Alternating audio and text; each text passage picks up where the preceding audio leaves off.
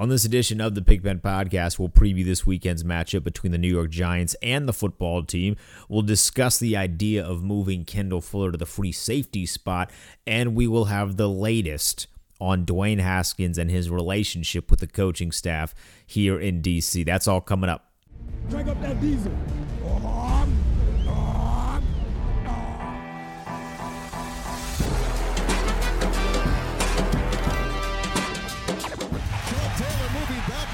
Trying to find running room, and he's still on his feet.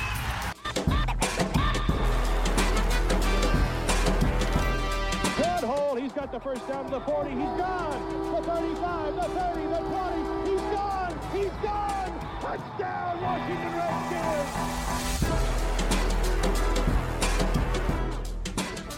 Redskins. What's good? This is the Pigpen Podcast. I'm your host, Denton Day, at Denton_Day on Twitter. We got a lot to tackle this week, a lot of things going on here in the nation's capital. We got a game preview coming up. We'll do that on the back end of this podcast. What is sure to be a very, very strange football game because between two teams that, quite frankly, are not very good. Yet somehow, our team is the underdog, according to Vegas, to the team that hasn't won. We'll dive into that. That's weird. It's something we need to discuss. We will touch briefly, as I mentioned, on Kendall Fuller, but I want to open this podcast with some of the Dwayne Haskins stuff because it's continuing to get stranger and stranger. Dwayne Haskins is still out with a stomach bug. Today is Thursday that I'm recording. He missed practice again with the stomach illness. Ron Rivera, you can tell, is getting irritated with some of the questions, which is understandable, but also the media have to do their job. And when the quarterback, who was starting a few weeks ago, who is now benched, and is now not showing up at the facility with a stomach virus, or due to a stomach virus, there are going to be some questions involved. Because quite frankly, this is a pretty lengthy stomach virus. Now, I'm not a doctor. I understand things take time to heal. But if Dwayne Haskins is coming into the facility, it means he's at the very least healthy enough to move. And you would think that he understands his body. So there are some questions, right? There's some obvious questions that we don't know all the answers to. And we're trying our best. The media is trying their best to uncover these answers, but we don't know all the answers to. It is just the latest, though, on what has become a very, very interesting dynamic shift in the relationship between Dwayne Haskins and, we can call it Ron Rivera, we can call it just the organization in itself. I don't know how inseparable or separable the idea of Rivera and the organization are. I guess that's more up to personal preference. But it seems at this point we know that Ron Rivera is completely in charge of all things personnel. So for the better part of this conversation, we will just continue as if Rivera and the organization in this instance are kind of the same thing, if you will. Well, the bridge between these two is maybe not 100% burned at this point, but it's certainly not great. It reminds me, I grew up in the public school system, and one of the electives that we were forced to take in middle school was tech ed, which, if you know anything about me, and if you should know anything about me, I am terrible at building things. I'm terrible at drawing, painting, anything that involves adequate use of my hands in terms of hand-eye coordination and skill. I'm not very good at. I often make the joke that my only real skill is talking and pushing buttons, which is why I work in radio. And it's partly a joke, but it's one of those jokes, that's true. It's not even coded in elements of truth. It's fully true. I'm good at talking. I'm good at pressing buttons. And that's how I always have been. So when I was in tech ed in 7th grade, I wasn't very good. But in the Loudoun County public school system, one of the projects that we did in tech ed was building bridges, small little bridges out of plywood. I think it was plywood. It probably wasn't plywood. It was this really crappy wood that Loudoun County Public Schools provided. It was like twigs, basically. It was very, very bad stuff, but we were in charge of crafting these bridges. And to my credit, as a guy that is not a craftsman or a builder, I built a bridge. It was a bridge. You could tell it was a bridge. And to me, that was a win. But in this class, we had like this contest. Like, you want to see how much weight your bridge can hold. Not surprisingly, my bridge could not hold any weight. But it was still, in fact, a bridge. But the thing is, if you were to see my bridge from across the room, like if you walk into the room, the tech ed shop, as they called it, at Mercer Middle School, if you were to walk into the room and see my bridge in the corner, you would think to yourself, oh, Denton made a nice bridge over here. Looks pretty good. But as you get closer and closer to the bridge that I made, the more you would want to take that comment back, because you would realize this bridge is terrible. Some of your beams aren't even connected on one side. How are they even standing up? How is this working? You have an abundance of glue that is not supposed to be in certain places. Did you even measure these things out? Which I did. I'm terrible at it. But as you get closer and closer to this bridge, you realize things are not what they seemed when you walked in the door. And I feel like that is the perfect antidote and the personification of what we now know to be the relationship of Ron Rivera and Dwayne Haskins. Because in the offseason, it was like walking into the tech ed shop. Just knowing their relationship after Ron Rivera said, Dwayne Haskins is our guy. We had a little bit of conversation. We had a little bit of dialect on whether or not Ron Rivera was going to draft Tua Tagovailoa. Of course, he didn't. He made the right pick in drafting Chase Young. And then eventually he would go on to say Dwayne Haskins is the guy. Well, this offseason, after Ron Rivera said that, he praised his quarterback. We saw Dwayne Haskins working out. Dwayne Haskins' leadership was praised. We saw him being a lot more vocal in the community. And all in all, at least from the outside looking in, it seemed to be a great offseason, and it seemed like Dwayne Haskins was poised for success. But now we're 5 weeks into the season. Now we have walked significantly closer to my bridge in the tech ed shop. And we can see that this bridge isn't completely destroyed yet. It is hanging on by that small smidge of glue, or in my case, awkwardly big smidge of glue, that was meant to repair something that I didn't necessarily build right the first time. That's what their relationship has become. We are now 5 weeks into the season for our young quarterback that was supposed to be the future of this franchise, and we are now having to evade trade talk of this guy. There are reports circulating on the internet. Teams are interested. Ron Rivera is getting pestered about, is Dwayne Haskins on the trade block? Has he requested a trade? All of these questions are happening, and the guy, meanwhile, isn't playing. He's called into sick not once, but 5 consecutive days in a row. And maybe he is sick. Like, I don't want to play doctor here, and I don't want to get in on Dwayne Haskins' actual physical health. Lord knows if I can't build a bridge, I damn sure can't detect a stomach virus. I don't know how any of that stuff works. But it's very clear that something is not aligning with these two guys. And look, here's the thing when it comes to trade talk. Let me just touch on this very, very quickly here. Because Ron Rivera was asked, has Dwayne Haskins requested a trade? And his response was, I'm not talking the business of football. You don't have to be a super investigative journalist. You don't have to be someone that just wants to cause turmoil, the evil media, fake news, whatever you want to call it. You don't have to be that person to recognize that's not a good sign. If Dwayne Haskins hadn't requested a trade, or if there had been zero talk of a trade, Ron Rivera straight up would have said no. That's how you kill trade rumors. Now, maybe they would still circulate a little bit because something would be posted on the internet and it would gain some steam, but you kill trade rumors by answering them directly and saying, no, there's been no talk of a trade. There has been no ask of a trade on Dwayne Haskins' behalf. That hasn't happened. But by deflecting, you essentially give us, the outsiders, the answer to the question, which is that yes, internally or externally, there has been real conversations in regards to Dwayne Haskins getting traded.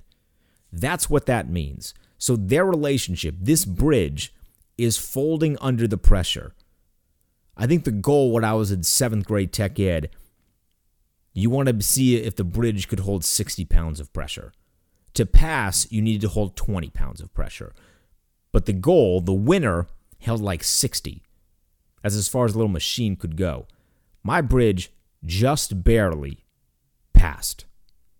It got to 21 pounds, and that's it. And then it cracked, and it folded. And it was a surprise to no one. I don't know how you would relate those pounds of pressure to where the relationship between these two guys is at the current moment, but it's hovering right around that 20-pound mark. And it's destined to come crashing down sooner rather than later. Now we just beg the question, what can our franchise get in return for Dwayne Haskins, if anything? And the scary part is, you probably are not getting a lot. I've seen some people float around, then what if they can get a second or third round pick? If you think the football team, based on the way they've handled the Dwayne Haskins situation, and based on the way that Dwayne Haskins has played in his limited amounts of starts, if you think they're getting anything near a second or a third round pick, you're nuts. That's not happening. There is not a football team out there that is going to give up a second round pick for Dwayne Haskins right now. Because you have to look at every other team's quarterback situation. We're in a very unique time in the NFL landscape. A lot of teams either have their quarterback of the future, or they think they have their quarterback of the future. Or they have their quarterback that is soon to be the past, and they're just aging. But they have a plan in case.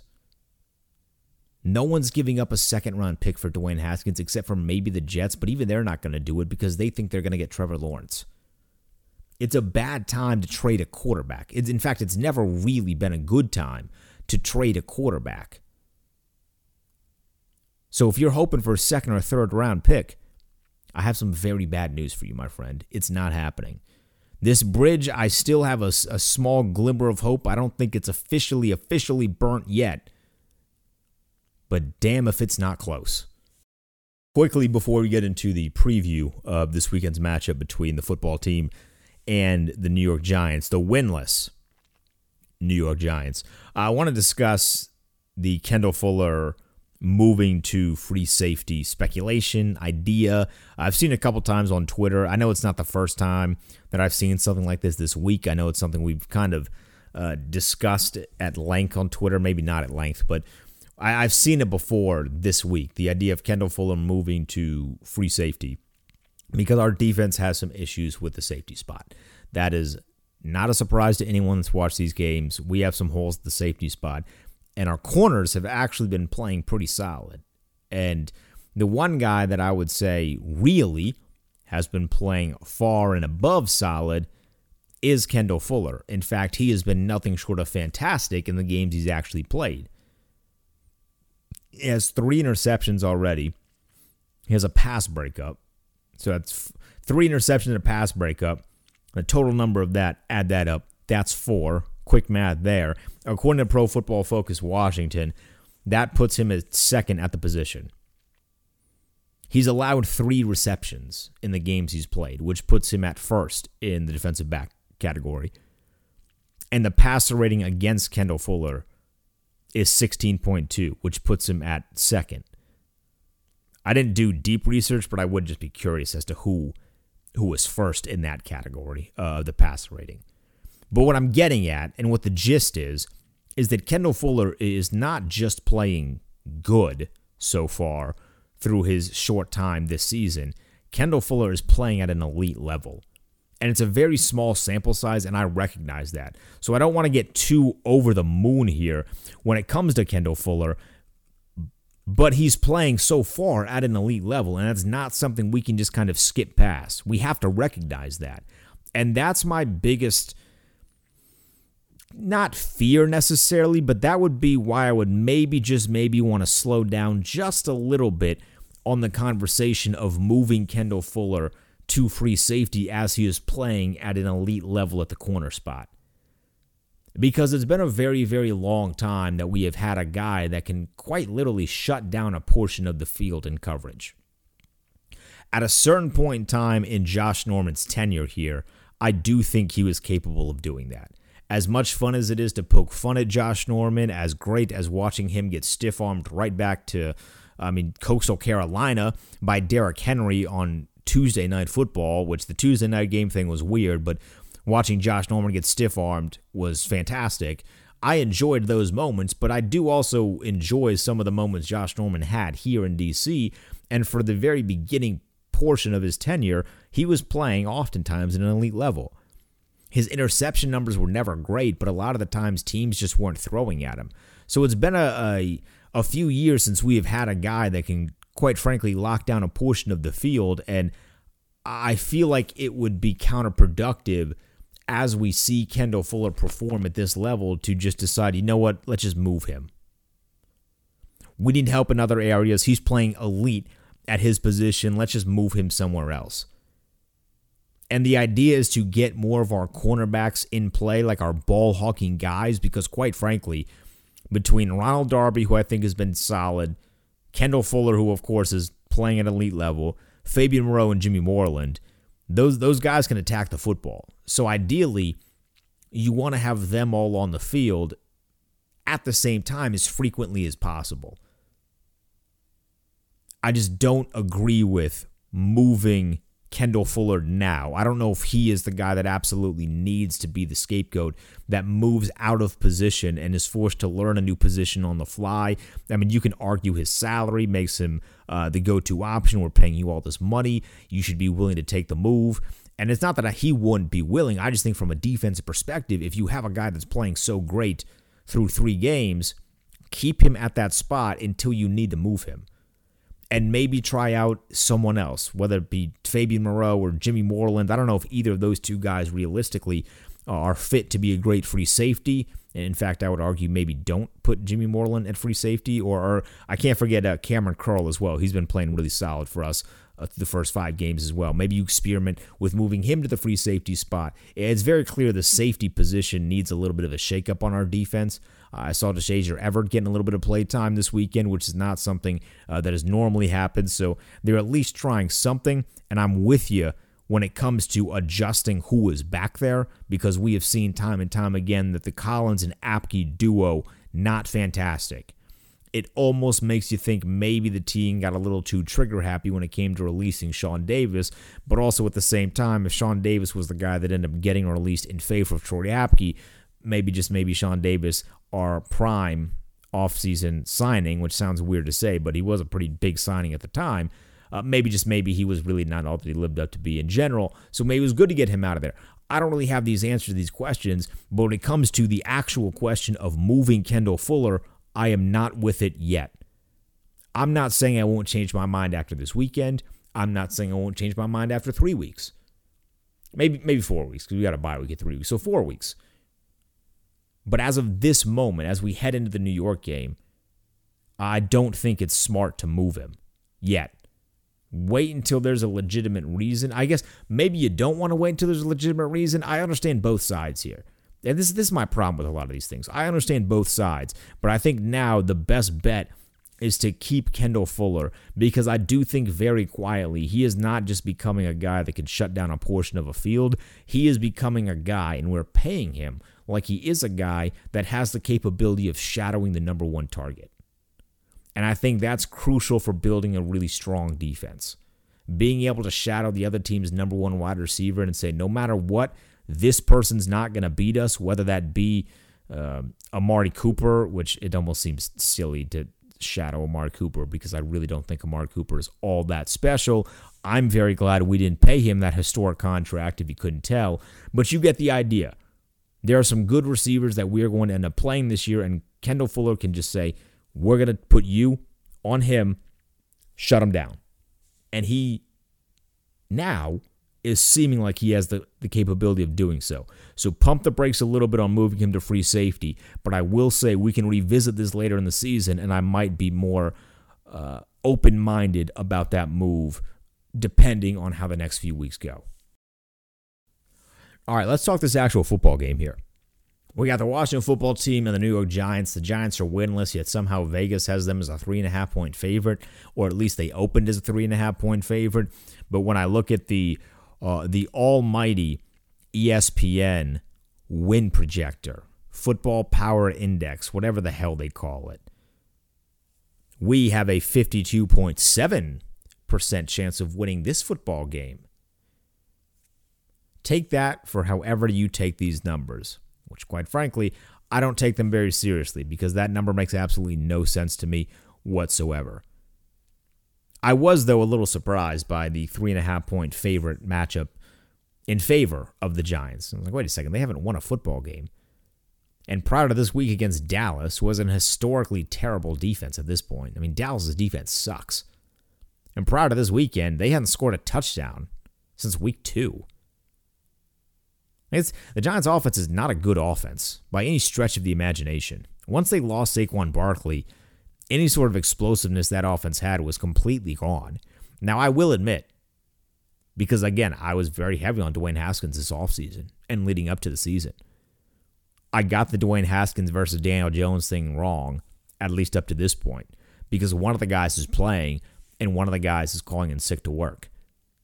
So I will award Daniel Jones that W now, even though I don't really think that Daniel Jones is anything spectacular as a quarterback.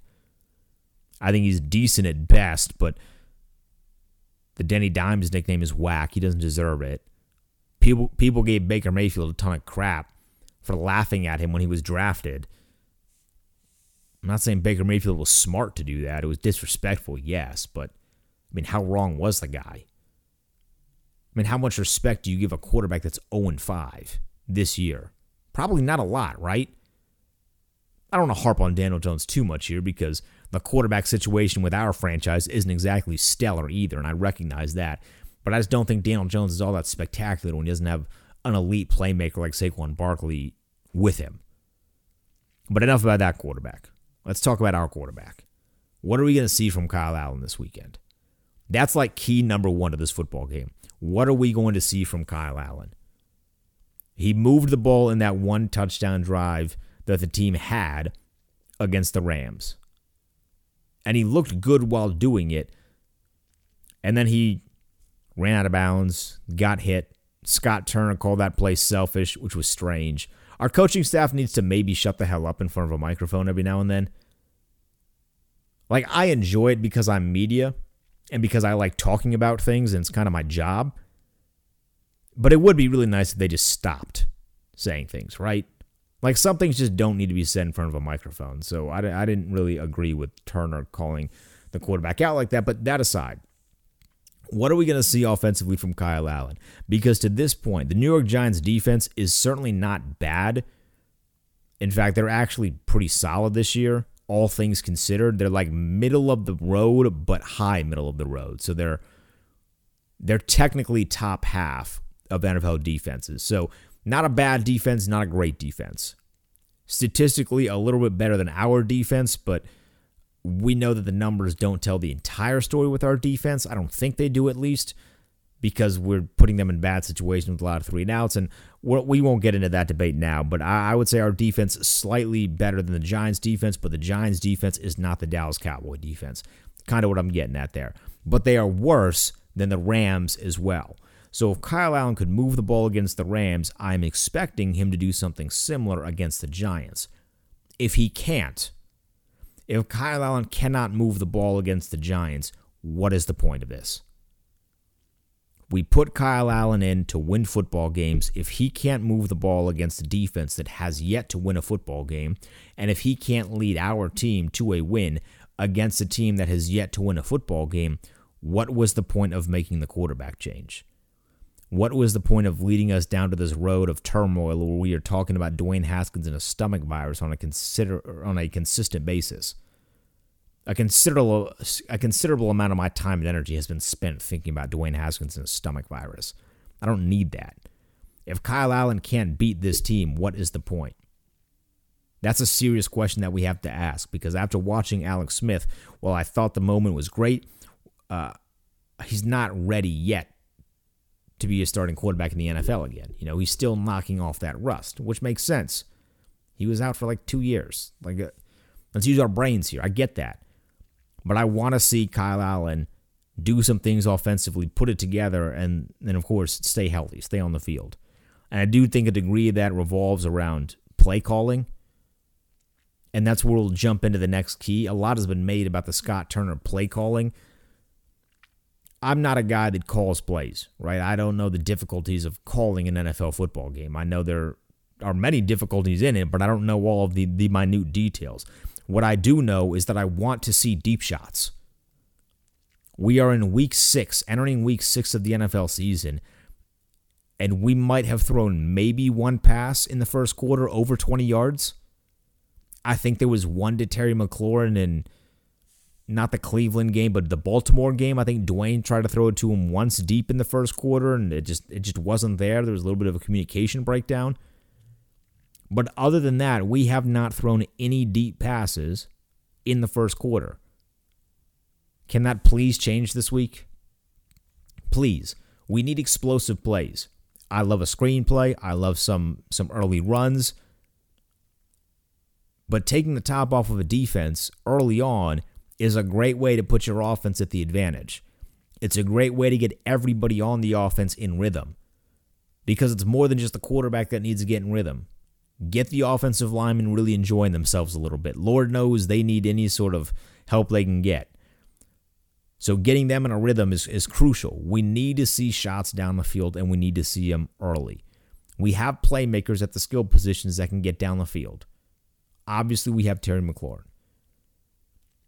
Obviously, we have Antonio Gibson, who him getting down the field a little bit different, but I'll see a wheel route to him. I'll see a wheel route to McKissick. I'm with it.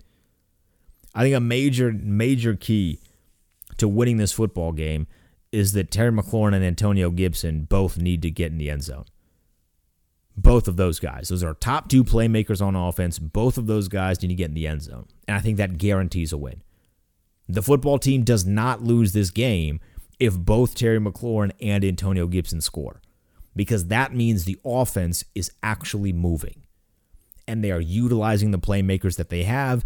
And then hopefully means that someone other than those two has decided to step up in the football game. And there are more than just those 2 guys as threats. But if Terry McLaurin and Antonio Gibson both score a touchdown, the Washington football team picks up their second win of the year. It is really that simple. On to the defensive aspect of things to look forward to. Don't make Daniel Jones look like a Hall of Famer. I feel like in the past we've had a tendency to make quarterbacks that are not that good look really, really good. And Daniel Jones, quite frankly, has not been that good this year. His 2 touchdown to 5 interception ratio is something that I enjoy. Let's continue to build on that interception spot, and let's keep the touchdowns to 2. It's really that simple. This is a guy that you can make turn the football over very, very easily. Get some pressure on him. Unleash Chase Young a little bit more. Let the defensive line just kind of have a little bit of fun with the Giants' offensive line. Daniel Jones is not at the point where he scares me as a quarterback. From a defensive perspective, let's not help him get to that point. Don't make him look better than he is. Make him look like what I think he is, which is a quarterback. That's it, like just a quarterback. Not a great quarterback, not a good quarterback. Daniel Jones I think he's just a quarterback. Let's make him look like just a quarterback. The Giants offense has scored 5 touchdowns this year. 6 total touchdowns as a team, one of them was defensive. They've scored 5 touchdowns this year. Let's keep it that way. This offense isn't exceptionally explosive. Slayton is good. He's coming off a great game. We know that Evan Ingram has talent. But Daniel Jones hasn't done a great job of utilizing that. The offense under Jason Garrett hasn't done a great job of utilizing that talent. Let's not turn Jason Garrett's lackluster offense into something explosive this weekend. I'm sorry if you have Giants players on your fantasy team, but I hope they don't sniff the end zone. They've had a couple games where they've only scored on field goals. Keep it that way. Keep it that way. Terry scores, Gibson scores. That's a Washington football team winner right there. Boom, bat. It's really that simple. Easier said than done, yes, but it's that simple. I am interested also in seeing Slayton versus Fuller. I do think Slayton is a nice young talent. I don't think he's Terry McLaurin, but I think he's a nice young talent in the NFC East. And I think Kendall Fuller's playing at an elite level. Slayton's coming off one of his best games as a pro. Technically, it's like his 3rd best game, yardage-wise, if you really want it. That's not like a fun statement, though, right? Like, he's coming off his best game ever. That's a fun statement. Like, his 3rd best, whatever. But he's coming off a really good game. It just so happens he played against Dallas, and Dallas can't guard anyone. So I'm anticipating the 129 yards that he had last week, Slayton did. Not expecting that this week. Not at all. Fingers crossed, but I'm just not expecting that. As far as the actual outcome of the game, we'll get back in the win column this week. I think the football team defeats the Giants. I don't care what Vegas says. I don't care what ESPN's Football Power Index says, even if it does favor us. None of that matters. You don't play football on paper, on a calculator. You play it on a field. I think the football team gets the better. I think Kyle Allen outplays Daniel Jones, and I think we win 28-17. And both Terry and Antonio Gibson score a touchdown.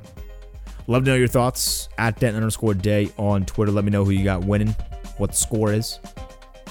And with that, we're out. Enjoy the game this weekend. I'll see you Monday for the recap pod. Peace.